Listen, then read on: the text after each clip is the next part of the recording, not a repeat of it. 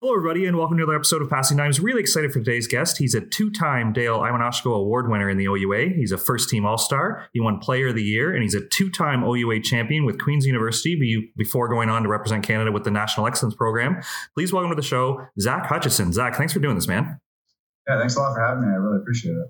So excited. We got to get to a lot of stuff here. Obviously, you had a great university career, but the one thing I want to settle for my listeners here is obviously you're a Kingston guy and you went on to play for Queens, but I'm trying to look up some names. It's not that common. I don't think it is that common to be a Pegasus guy and then go to Queens, is it? Like there might be one every few years. So was that always a goal of you when you started playing volleyball to stay home and play for the local university? Yeah, I mean, right off the get-go, I kind of, I've been watching Queens kind of ever since I was, even before grade 9, before high school. I've always gone to games. I went to the national championship when Queens hosted in 2012. Always kind of looked up to those guys, especially as a young athlete. Yeah, you're right. There's not many times where Pegasus alumni gets a chance to represent Q. So definitely very blessed to have that opportunity. And I was really excited when I got the chance to talk to Brenda and potentially be recruited by Queens and stuff. It was a really good moment, a cool moment for me, for sure. And at what age do you think you started taking volleyball really seriously? Because I think of a lot of our listeners, if they recognize the Kingston area, like I think Regi does awesome every year in boys volleyball, but you're not a Regi guy either, right? So did you kind of fall in love through the club system or did you have a good school program as well? So no, I'm from Holy Cross, yeah. So not part of the Regi program, but definitely rivals of Regi for sure. I kind of started playing volleyball. So back way before volleyball, I was a big soccer guy. I played high-level soccer kind of from 11 to age 16, 17. I didn't really start taking volleyball seriously until kind of grade 8, grade 9.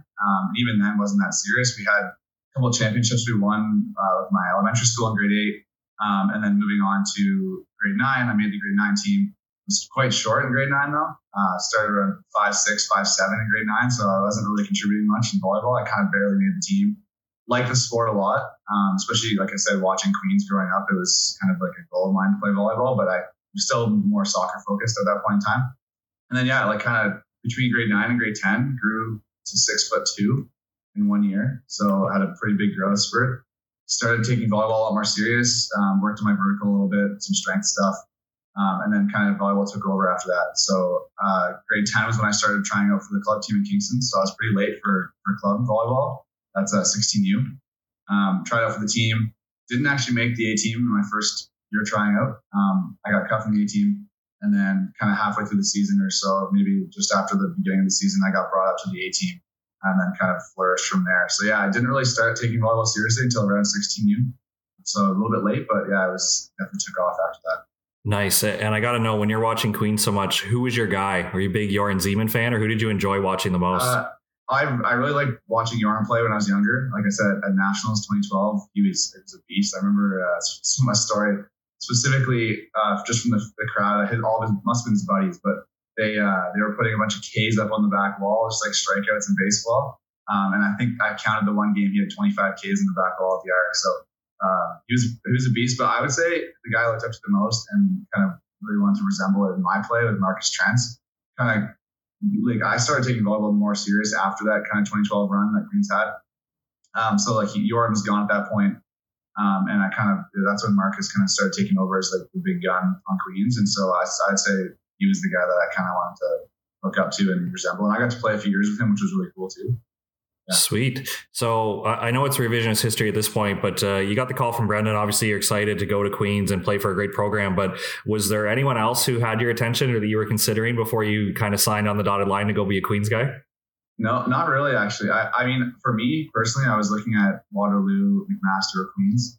I wasn't really explained in a good way of how to like talk to these coaches and how to reach out and when to reach out and stuff. So I didn't really get a chance to reach out to McMaster and Waterloo. My main focus at that point in time was Queens, but as an 18U athlete, I was very under the radar. I wasn't highly recruited at all. I mean, being in a small town like Kingston, and our club typically, like in the past history, hasn't done super great. We're pretty competitive in like the tier 2, but in tier 1, where all these university coaches are typically watching, we weren't really there. So like you said, Regi has a great program and we have to filter in athletes through that, but there's times when those athletes play basketball or any other sport, and then we don't necessarily get those guys on the club system. So it's kind of tough, but I would say I wasn't super heavily recruited. Brenda definitely took a chance on me. I mean, I was still an okay player for sure. I definitely think I held my own in club and stuff. But leading into Queens, I think she gave me a good chance, and I kind of just took it and ran with it. So you mentioned Marcus Trentz was there. Who were some other vets on the team when you kind of entered in your first year there that maybe showed you the way or maybe roughed you up a little bit and showed you what this league was all about? Like obviously Queens has been competitive for as long as I can remember. So who kind of stood out as like a first impression when you joined the squad? Honestly, I was really lucky. In my first year, our whole starting lineup and, upper year guys, we had a big cast and crew of fifth-year players, fourth-year players, extremely talented veterans that kind of knew the way and like helped us kind of brought us up as rookies, kind of coming into the Queens team and the league and stuff. Very accepting people. So specifically Mike Tomlinson. So he was the starting right side on our team that year. Marcus Trentz. We had a transfer from York, Marco Dakic, as a fifth-year player. Our two middles were both fifth-year players, Tyler Shearhorn and Scott Burnett. And then our setter was Jamie Wright, who actually was a Pegasus alumni originally. Walked on to the Queens team in his first year, and kind of same deal. He kind of flourished and had a great career. So all those guys definitely like brought me up and brought me under their wing. And in our libero, Ivo Dramov, who was a great libero in the league. I think he won libero of the year a couple times. Came from Bulgaria. All these guys just had such high standards for the way we train, the way we compete. And I think that taught me a lot about how to train as like a high level athlete. And I think that mindset change from club to university was something that I kind of took it and ran with it. And I just kind of put my head down and went to work with it. I think my biggest improvement year as an athlete was definitely between my 18U year and my first year, just because change of levels, ball speed, everything's different, right? So yeah, then those guys definitely paved the way for us for sure. And if you had to describe the culture of what makes Queens so special, because you mentioned all those names there, and I have so much respect for all the vets you just named, like Taylor or Dylan Hunt and Shearhorn and all those guys. But you mentioned guys get after each other too, right? So what's the communication or what's the style there? Like, are guys chirping through the net? Are they getting on with you if you don't get after a ball? Like, I know respect stays in the room, especially with those names you just mentioned. But what was kind of the culture to keep the intensity? Because obviously Brenda and the other coaches can drive that, but my understanding is the players have a pretty big hand in it too. Yeah, I mean, our culture is it's pretty unique at Queens. We, like I said, we hold each other to very high standards, but we also try and keep everything level-headed and calm and light at the same time. So, another thing too is we kind of have this understanding where when we're in practice, we're trying to make each other better. So if I tell someone, oh, like this is what I saw, or maybe a coach tells someone this is what we saw, we need to change this. No one really takes it personally. We're able to kind of keep a lightheaded or level-headed kind of light atmosphere, meanwhile also expecting a lot from each other. So when something isn't perfect, guys will tell you it's not there, it's not perfect. You need to have it there. Like that's like, for example, free ball passing, like something like that you can kind of just like let slide a little bit. If you have guys that are holding you accountable all the time, saying like, no, that's not good enough, that wasn't high enough, that you might think it was high enough, you might think it was in a good spot, but if we can make that even more perfect, it's great. And in terms of culture on the Queens team, like I think it's some of the best culture I've ever been a part of. I helped a little bit pave the way with that too, as I kind of grew up through the system at Queens. And it's just a great atmosphere. Everyone on the Queens team, we call it kind of like a brotherhood, right? So we all part of this brotherhood, and we grow as a group. And we're never going in the negative direction. As soon as that happens, we kind of bring that person up or whoever it is, and we go in the positive direction all the time. I think that's something that when I've talked to other athletes through other programs, they said that it's very frustrating playing us because they just find that when we're playing, we're so like energetic and happy, and all the time we're never getting down on each other. We're always like next point, moving on. I think that wears teams down more than people think because they're trying to score on us. And even if when we get scored on, we're still like, hey, we're fine. Like that's whatever. That will wear teams down as well because they're like, wow, we can't even break these guys. Even if we do break them, we still can't break them, right? So I think it not only has a positive impact on our team, but on other teams, it kind of wears them down a bit too. Yeah, that's so cool to hear the behind the curtain there of what's going on at Queens. And just looking at my notes here, some other things I wanted to talk about. Did you know what the Dale Ioannosco Award was when you first won it? Like, were you just a big community guy and you wanted to help out and be involved? Or was this something you were aiming for as like, man, it'd be really cool to win that? Like, obviously you won it twice, but I was wondering what you were doing off the court to feel like you deserved it. Yeah, so I really didn't know much about the award kind of growing up. And even before I won it, I hadn't really known much about it. I've been involved in the community in Kingston. I just like to give back. So I've been involved kind of heavily with coaching volleyball. So I kind of started coaching club volleyball when I was in first year with Tom Ellison, who's another upper year guy on the team. Him and I kind of just meshed really well right from the start. So we've been best friends since I've been at the program. He was 2 years older than me, so we've always kind of just had our little duo coach. We still coach to this day. I enjoy giving back. I know that as a young athlete, like having the opportunity to have great coaches and ex-athletes or even current athletes helping me out and teaching me stuff, it just sticks more in my head. And I think me being in the position that I'm in to have all this kind of knowledge in volleyball, learning from not only like one coach, I had Brenda and then I had Gabe as an athlete, and I got to work with Dan Lewis in the NEP program. I got to work with Dave Preston and James Gravel and all those Grant Wilson, all these different coaches I've been able to work with through my career. So I have a good level of experience in different aspects of the game. And I think it's pretty cool being able to pass that knowledge along to young athletes, especially athletes that are aspiring to go to the next level, right? And you have an idea of what's required, what they need to get to, all that stuff. So I think I would say that the award was not in my head before I had won it. I just like giving back. Like I said, I like pushing my knowledge on young athletes so that they can be the best, not only athlete they can be, but the best person they can be. And I think that goes a long way in sport for sure. Nice. And obviously that credits your time management with being an engineering guy at Queens, a varsity athlete, and winning this award involved in the community. But a friend of the show, when I said you were going to come on the show, gave me a little bit of dirt. And he honestly wants to know, how are you so good at gaming with everything else that you're up to? Like, he's like, it doesn't make sense. I don't know. Does this guy just not sleep? So I hear you're just a top tier gamer. So any downtime you get, are you just hitting up the computer or the video games? Like, yeah, I would say I manage my time pretty well with like kind of every aspect of my life. I do get into some gaming sometimes, and I enjoy it. It's something that I can pick up pretty quickly and just, I don't know, it's pretty easy. It's, it's at home. I'm home. I have a dog as well, so whenever I'm home with my dog, he's always cuddling. I don't know. I just think I just enjoy it, and I think that when you enjoy something, it's pretty easy to lose track of time. But I definitely, a big part of my routine is sleep, for sure. I'd say that getting the 8 hours of sleep is the most important thing, not only in volleyball, but in life and just in being in high spirits and everything. So I definitely prioritize sleep first before anything else. And like I said, there's some nights when I come home and I've had a busy day and I'm just like, I need to go to bed. But when I do find time, and I find time to do other things too, I like to just like widen my knowledge in different areas of kind of everything, like whether that's gaming or I play a lot of golf too. Multiple sports, multiple, school and knowledge and just everything. I just like to widen my knowledge in a lot of areas. So whenever I can kind of throw an hour into something, I try and do it if I can.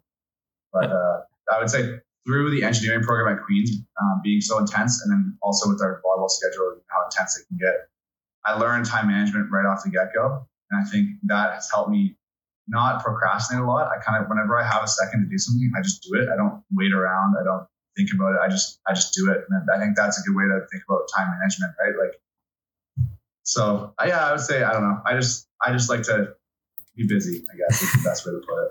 Nice. And I'm glad you mentioned earlier that you kind of got caught up with the fans and the K's there for Joran and everything else. But you became a fan favorite there later in your years with the Afro stuff and fans having the cutouts and stuff. Like, was that your buddies, or were you surprised when you saw that in the crowd? And I think I reached out to Keaton and he mentioned there was like fear the fro signs or something like that going on in the Queen's gym. So how did you feel when you saw like the crowd kind of personalizing you and really supporting your game?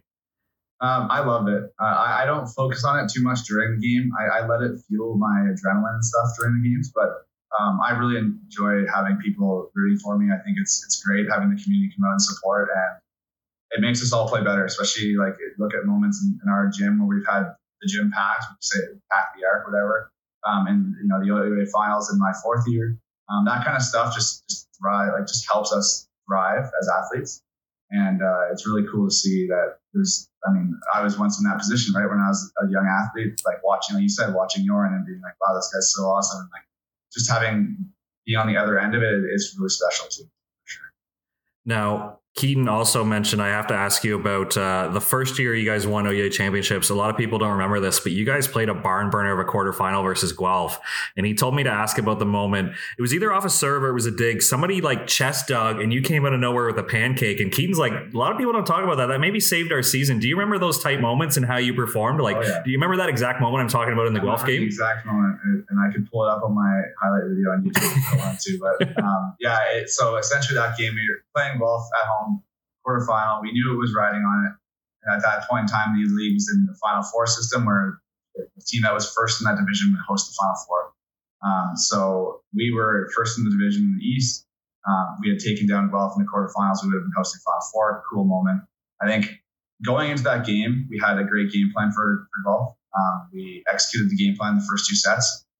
I can't remember the exact set scores, but it wasn't too close. In the first two sets, we took care of business, and then I think they adapted really well in the next two sets, and we kind of just were sticking with the same game plan. We didn't really think they were going to adapt too much to it, but ended up going to 5 sets, and it was, I think the final score ended up being 23-21 in the fifth set, and we had, I believe, 7 match points, and they had 3 match points. So the first match point we had our middle out of nowhere randomly solo commits with a 30 and gets a stuff block.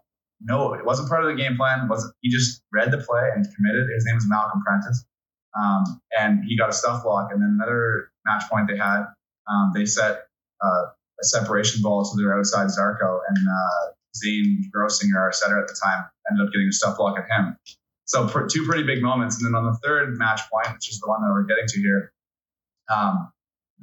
one of their spin servers hit a pretty deep and kind of off-speed spin serve, and it was probably going out.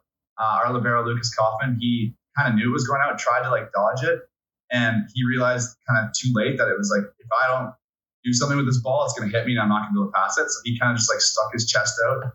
It went in as an overpass, and their middle went to bounce it on us and kind of flubbed it. And so at that moment, I was in 6 back, and I just remember being if I don't go for this ball, we're going to lose our season, because it was match point for these guys. And in my head, for some reason, when I was in that moment, I thought it was a pancake, but it was actually, I put my fist down on the ground, and I did that on purpose because I thought there's no way this ref is going to call this ball down if I have a fist down in front of the ball instead of a flat hand. So I stuck out my hand with a fist, my left hand too, and popped it up, which was just enough airtime for Zane to bump set the ball to Joel, who ended up tipping the ball over and scoring. And then the next point we won the game on, or the next couple points. But that moment was wild. I remember just being how did we end up pulling that off? With they had an overpass to win the game. At the end of the day, that's in this level of volleyball, that's scoring 90% of the time, right? So we just happened to be on that 10% day that just worked out for us. But it was a crazy moment. I think back to that moment still to this day and think, how did we end up winning the championship that year? It's just crazy. Yeah, amazing. And take me one more step. Who was your semi? You guys obviously played MAC in the final, but who was the next round opponent? We played U of T in the semi. Nice. So in that game, we actually were up 2-0 as well. And it's kind of the story of that season. We ended up, I think we had 10 fifth setters that year, and we won 8 of them, I believe. So we had a lot of experience in those fifth set matches. So I think that definitely helped us in the playoffs for sure, because 2 of the 3 matches went to 5 sets. I felt just in that fifth set against Guelph, we just kind of were we're not losing. It's we're not giving up. We're not giving them any points. We just kind of stuck with the program, trust the process. We trusted each other so much in the court that we knew that even if something didn't go our way during the set, we were going to bounce back and kind of bring that next level. But yeah, we played U of T in the semi. We were up 2-0, and they had a 30. They ran a 30 on match point for us, and our middle had committed kind of with the 30 and ended up just barely touching the net, which the ball that they hit in the 30 was going out of bounds. So we ended up going to the 4th set. We ended up beating them in the 4th. And then, I went on to play MAC in the final. That was also a crazy game. Yeah, do you remember the lead-in of that MAC game? Because at that time, there was MAC guys graduating who would have won a championship every year. I think they had won 6 in a row as a team. So the Danny Domenico and Steve Marr era, they won every year. And then the guys that were left to play your year, they still had Richards and a bunch of talented guys and a couple of younger guys. I think David Doty was finally there setting and everything. But for a team to be that successful that long, is that something that crept into the pregame notes or anything? Or you guys were just talking about we don't care what they did last year, the last 5 years, we're playing this team this right now in our gym? Yeah, I think something that was unique and that year and kind of lead, like that was the year that Gabe started coaching the team. And I think something that was unique with that year was that we actually believed that we were the better team than them. We believed that we could beat them. I think in our league, a lot of the times teams, and I could be wrong with this, but I think teams oftentimes put Master on a very high pedestal, and they're a very talented team. Don't get me wrong.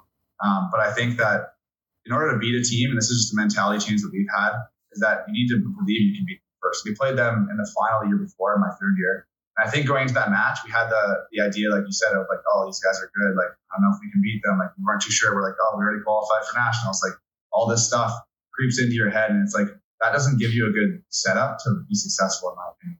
So I think the next year, learning from our previous year of the mindset we had, bringing it into the following year, we kind of were just like, that year, I think we were 3-0 against MAC, potentially in league play and exhibition and everything. So we kind of went into that game being like super confident. We're in our home gym. Like we didn't even really think about that other stuff. We kind of didn't let it distract us. We were focused on our task, and our task was our game plan against MAC.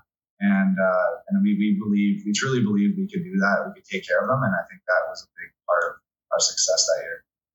And what did that feel like for you, especially to be a guy who was probably under recruited? Like you said, you didn't play for a top tier club, so like you didn't get the attention you probably deserve. But for you to come through, have a big year, and to win it with guys who were also young in the program, like I think Zane was starting, obviously Rudd was there, like guys who had come through the program and really earned every like point of playing time they got. Like, was that just a big confirmation, like nod for the boys, that you guys continued this Queen's tradition, but you did it your way? Yeah, for sure. I think, like you said, everyone on that court, especially a guy like Adam Boljvac as well, who made the team as a walk-on that year. These guys are, like you said, they all earned it. Every single guy on the court that year has earned that position. And like I said, something that I mentioned before about our trust, we just had such a immense trust with that in our group that was on the court, that we were all going to get the job done, whether that was on the reception side of the game or on the attack side of the game. There was never a moment, I would say, in the game, in any game in those years, that we truly were like, wow, we can't do this. Like, we were always like, next point. Or if someone shanks a pass, we're like, yeah, you're fine. It doesn't matter. Like, next point, we know you're going to pass the next ball, great. So we're not going to be concerned about it. We're not going to get flustered over it. I think that mindset of being so confident in ourselves and in our teammates about our skill level and about our trust with each other was definitely a driving factor in our success, for sure. So that year wraps up. Obviously, you guys take it down. What was next year's preseason like? Are you guys thinking like we can repeat? Like, we have a really good team? Are you looking around the rest of the league saying like, who's coming? Like, what was kind of the mood there in not only a repeat year, but also Gabe's second year, where maybe he's like a little bit more confident, a little bit more comfortable in his coaching role, right?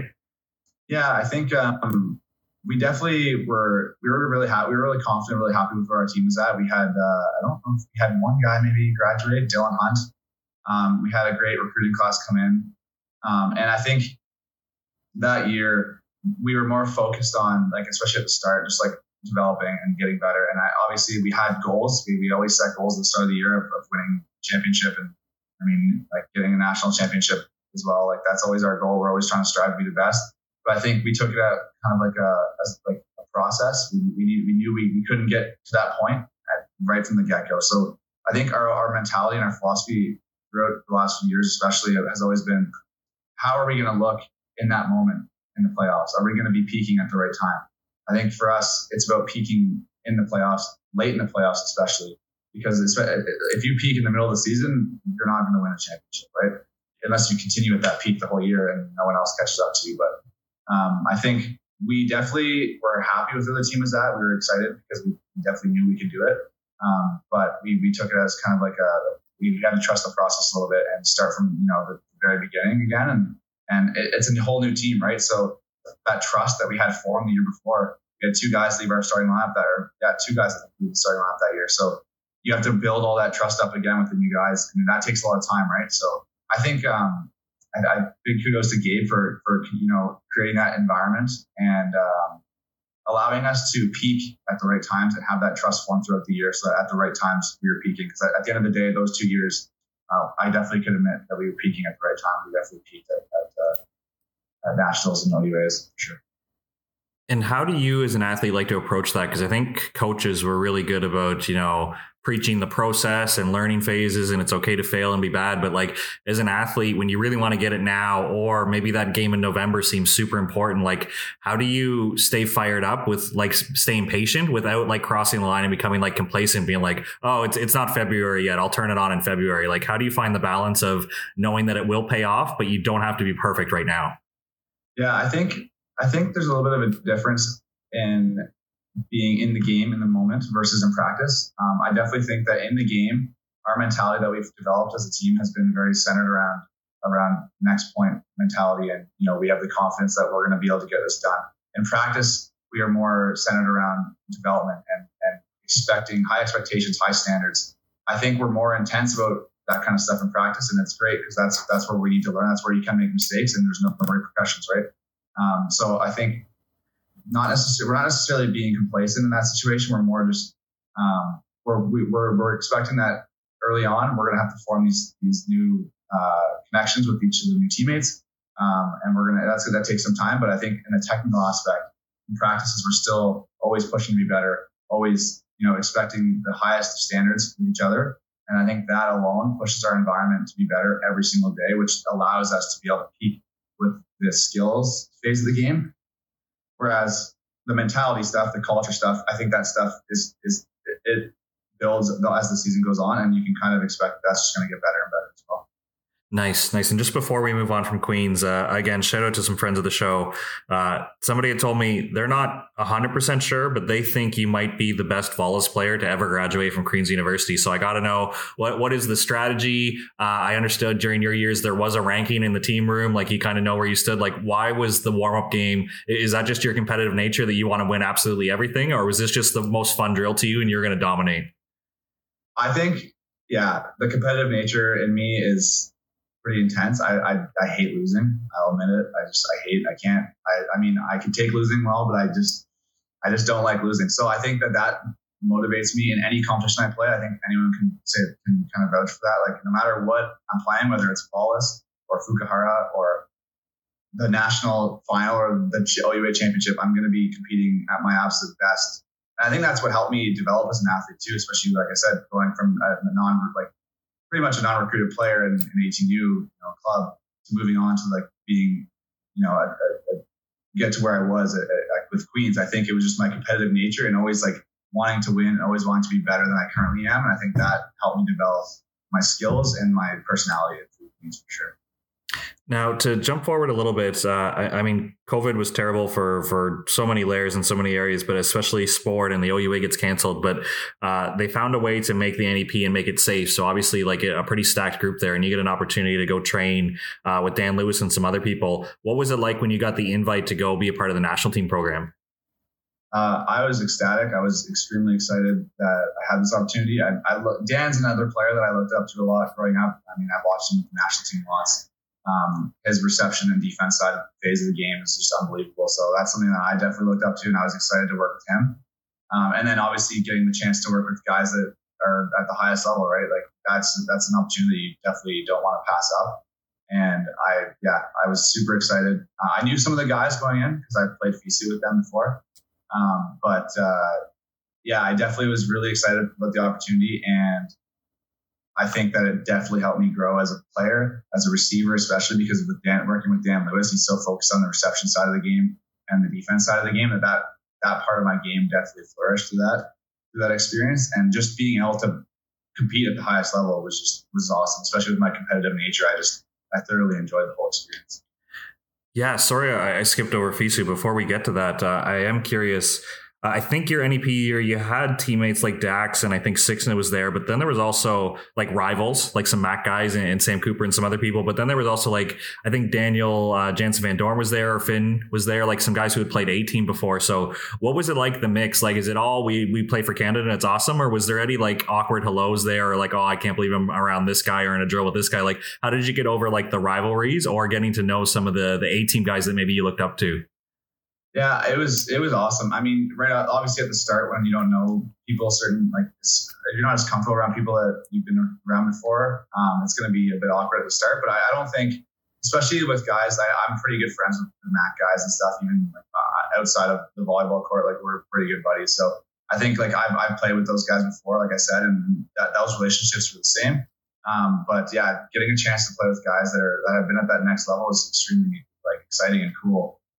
Especially playing with a guy like TJ, who, I mean, that experience was awesome. Just seeing how his mentality on the game and how he trained, and seeing like what the next level kind of is, right? Because you don't really get to see it in person until you're training in that environment with, let's say, a drill where you have TJ setting Jansen Van Doren against Van Berkel, and you're like, wow, this is kind of what it's like the next level, and it's just totally different. But it was super cool. I learned a ton, and I think that I'm just happy that I got to make those relationships because, yeah, I mean, at the end of the day, the volleyball part's great, but I think just developing those relationships with those guys and keeping in touch with those guys is awesome too. Yeah, if you had to describe it, what was different or what kind of got your attention about like their level of intensity, their consistency? Because obviously you're coming from a top tier U Sports program and you've had great coaches, but like you said, you get exposed to a TJ Sanders or a Dan Lewis and all of a sudden it's like, oh, that's what a professional does. Like, was there anything that stood out that you're like, I need to add this to my game right away, whether it was what time you show up at the gym or do you start keeping a journal, or what were some little things that you picked up?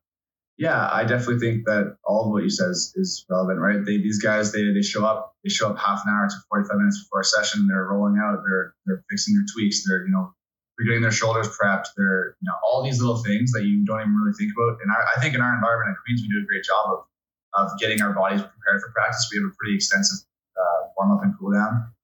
Stuff like that, but just like there's extra stuff guys are doing on the side that you don't even see. These guys are doing like, let's say, planks before they get their core engaged, and they're doing different exercises to get their knees going and all that stuff, paired with their extreme focus during the session, and their expectations are even higher than I could even imagine. Right? There's been balls where I hit off TJ and I was like, that was a perfect set, and he was like, no, that was not good. I can do better. And I'm like, how can you even do like?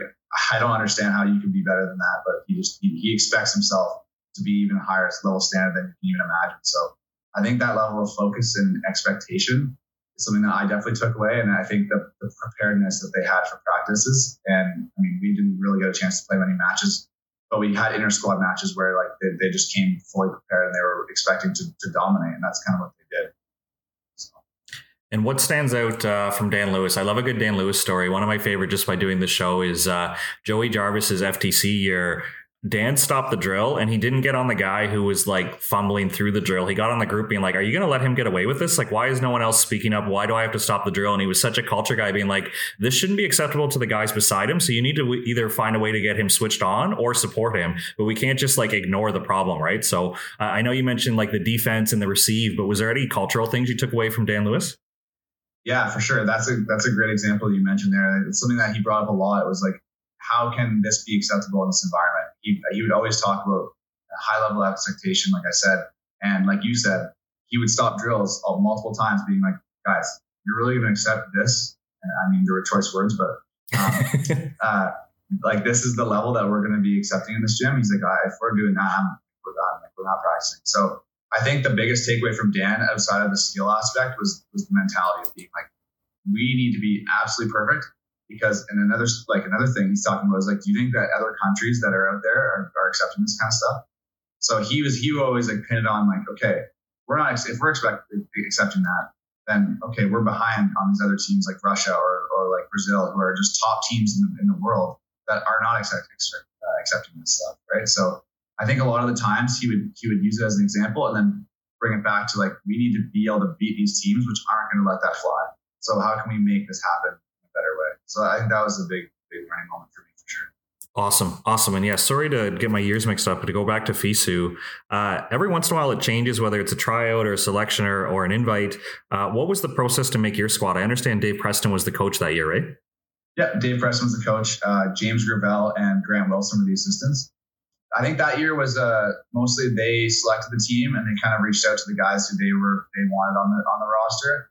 And then I think that it was just a decision that you had to make as an athlete, because it was quite expensive to participate in that event, whether you could manage that or wanted to, or maybe you had stuff going on that summer and stuff. But yeah, that experience was awesome. Being able to see how other teams train through their coaching staff and through the athletes was great. And I think that year specifically, it seemed like they brought a lot of guys in that were very culture driven, culture pieces, like a lot of different captains from different teams and guys that they just knew that we're going to gel well quickly, because in that FISU setting, we have 2 weeks, 2.5 weeks to train as a team before we head over to, that year was in Italy. And we have to be able to form, like I talked about before, this trust and this relationships in a 2-week span, when normally for other teams, you're doing it in a full year, maybe 8 months, right? So I think that they did a great job putting that team together in the sense of the guys they selected with all the culture pieces they selected. And I think that helped us be successful at that event, because we were so, like I said, we trusted each other. We were so confident in each other's abilities, stuff like that. And were you able to take anything away from that FISU experience and bring it back to your team at Queens, whether it was international style of play or something you had learned, or just like stressing to your teammates, like, guys, we got to be better, because like we just played across the net from top internationals, and like it's different. Like a university player from Italy is maybe they're trained different, or maybe they have a different mentality. Like, was there anything you could steal from that tournament? I definitely think a few things for sure. I think ball speed, like the way they swing at the ball and the way they serve, was just crazy. I think that for me, that was a big eye opener. Like, these guys hit the ball hard. And you think we hit the ball hard? No, these guys hit the ball way harder. Their mechanics are so much better. I think another thing that I learned from that experience was how much of the middle of the court that these guys run. These other teams, and even us too, we were running a lot of middle of the court, middle pipe combinations, pretty much whenever you can. And I think that because of the efficiencies of those two plays, I think it just makes sense, especially at that level when you got these freaks in the middle and these guys who can fly out of the pipe. So I think those are the two biggest takeaways for me, was just like the middle of the pipe or the middle of the court offense, and just how hard these guys hit the ball. Because at the end of the day, that's really what I think was separating us at that point in time. Nice. And I think that's a good point about you. That's something that has evolved in my mind through the OUA, where you mentioned like you're watching nationals in 2012, and Trinity and a few other teams, like I think everybody had a pipe option, but it wasn't as fast as it is now. Even at like mid-tier teams in every division, I think, are running a really fast pipe. So is that something you really enjoy as an athletic guy coming out of the back row? Like, how much time and practice are you investing in that to get a connection? Because it is a pretty unique set. But like I said, I think if you don't hit a pipe, you're at a disadvantage of the way the ball's being played in U Sports right now, right? I 100% agree. Yeah, I love the pipe option. That was probably my favorite and most efficient ball to hit, just because most of the time, especially if you have a fast middle option, you're having like essentially at the most a block, maybe 2 blocks, depending on obviously teams keying on it, they might pinch in a bit. But I think for us, Zane and I pretty much growing through the system together. He was a couple years younger than me, but we kind of developed a connection in the pipe that was pretty crazy. He was able to find me. I mean, we were talking pretty well with each other, but he was able to find me pretty much anywhere on the court. If I said one word, he would be able to find me no matter where I went, no matter which route I was running. He could find me in the back row. I think that was a big key factor to our success, was Zane's ability to just find this pipe option no matter where on the court he was. I think that gave us an extra zone to hit at, and I think that was a big reason why we had that success in that fourth year of my career. Yeah, just for some of our younger listeners who might be perking up right now, when you say find you, like at Queens, was it a moving pipe? Like say Zane's closer to the 5 side, would you shift up the 1-6 seam? Or like what gap are you typically attacking? Because it is so fast that you have to be clear where you're going. But what was the clear objective? You knew where to attack and he could find you. Yeah, I think our team that year simplified it to more of just either a straight pipe. So that's a pipe that the middle is running a 30 option and our kind of pipe comes straight up the middle. And then there's a push pipe where we have our middle coming 50 or 60 and then the pipe's pushed over the middle. That was probably our most efficient pipe that year because our middle option was so fast that teams would have to commit with it. And if they committed, then I had a no block or a 1 block, and I was pretty confident in those situations. And then the other option we had was always an audible back. So anytime Zane was pushed forward, it doesn't matter whether the middle was 50 or 30, I would audible behind him and he would just kind of tee it up for me over the back of his shoulder. And I had like another gap to attack at through the 50 gap. So I just think that because we had played with each other so much, we both had a great understanding of, I didn't really need to say anything. If he was in a certain spot, he just knew, depending on what he was running, that I was going to be there and that he could set that ball. And we both had the trust that I would be there and he would also send me a great ball. And I think that connection that we developed was awesome. I think we meshed really well together. So. Yeah, so cool to hear. And I know you were already involved coaching youth, but with you still at Queens, working on your masters there, what was it like to start coaching the guys? Like, obviously, you were a leader on the team and you already had a voice, but was there anything extra you had to do to feel like as a coach they were going to trust you and you could give them feedback? Or, like I said, because you were an upperclassman and just transferred into the coaching role, were you comfortable right away? I was pretty comfortable right away. Obviously, it's a different look completely being on the coaching staff versus being an athlete. I miss kind of being in those drills, and it's different being in the drill and actually competing, and then being on the sideline and having to give advice. I think that because I've been a coach for so long in the club environment, I definitely had that side of me that I could offer advice, and I think guys respected me enough and trusted me enough that I was offering the right advice and the advice that aligned with the other coaches and the coaching staff. And I think, yeah, like I said, getting into that role is definitely a tough transition because I miss the play so much, but I think there was a level of respect and trust there that guys knew that what I was saying was of value and that I was just trying to help them out at the end of the day. Like I said, we have a brotherhood here, and that goes a long way, I think, with trust and respect. Amazing, man. It's been so cool to hear about your career and get the behind the scenes. I know you're a busy guy, so I won't take up much more of your time here. But one tradition we built into the show is just to tell a funny or unique story. So obviously you're a guy who chipped away in the club scene, became a top level OUA guy. You've already played for Canada, but man, something odd or unique must have happened along the way. So I was hoping you could share a funny story before we let you go. Yeah, I would say a funny story that I had happen, which was, it was during our FISU year. We were traveling to Italy. There was a situation where our middle, George Hoburn, he was ahead of me in the security checkout or the security line there going to the plane, and he had all of his stuff kind of all over the place because he had a bunch of stuff in his bag, a laptop, whatever, an iPad, all this stuff. And when he was leaving security, he had happened to leave his MacBook in the security line. So obviously I was like, I'm going to take that and bring it back to him. But a bunch of the guys that were around thought it was a good idea to pull a little prank on him and not let him know that one of us had the laptop. So as we were walking back, he was the first one to go through. As we were walking back to the gate there, he starts sprinting by us. He's full sweat. He's super rattled. He's like, "Where's my laptop? Have you guys seen my laptop?" We're all like, "No, like we don't know where it is. Like it might have been at security. Like why go check?" And it was a long way to the security gate. Like it was I would say a good 2 or 3 minute jog. He was like to get back there. And so he's running back. He runs by us again towards the gate. He's like, "I don't know where it is. Like, I need to find it. I don't know." And we're like, "I don't know, man. Like, maybe you left it by your bag." Like, and so he's running back and forth. And then finally, I'm kind of just about at the gate at this point because I'm just walking casually, trying not to say much. It's in my backpack, and he comes up behind me. And he just kind of puts his arm around me. He goes, "Hey, buddy, a little birdie told me that you got something of mine." And I was like, "Oh yeah, who told you that?" He's like, "Oh, I don't know, but I'm going to need that from you." And so anyways, he ended up figuring it out. But it was kind of a funny prank to play on the guy right before we had an 8-hour flight, I guess. But I just wanted to make sure that he definitely got his laptop back. So I was like, if I take it, at least I know it's going to get back to him. But it was kind of funny seeing him struggle a little bit there in the security line. But for sure. And he's a big dude. I wouldn't have held out as long as you did. I probably would have folded up after the first time he ran by, but for you guys to let him panic for a good 10 minutes there, that was pretty gutsy. Oh yeah, definitely. He's a huge guy. He's a big, strong guy. So I was a little bit worried, but I know Jordan, he's a great guy. So I knew that he would take it well. And it was a good laughing moment for us throughout the trip too. But yeah. Well, great, man. I know you got meetings and obviously you're busy with your schoolwork. So thanks for blocking out a little bit of time here so we could learn more about your career. And I appreciate everything you shared today. Yeah, thanks so much for having me. I really appreciate it. I'm looking forward to hearing all about it stuff. That's great.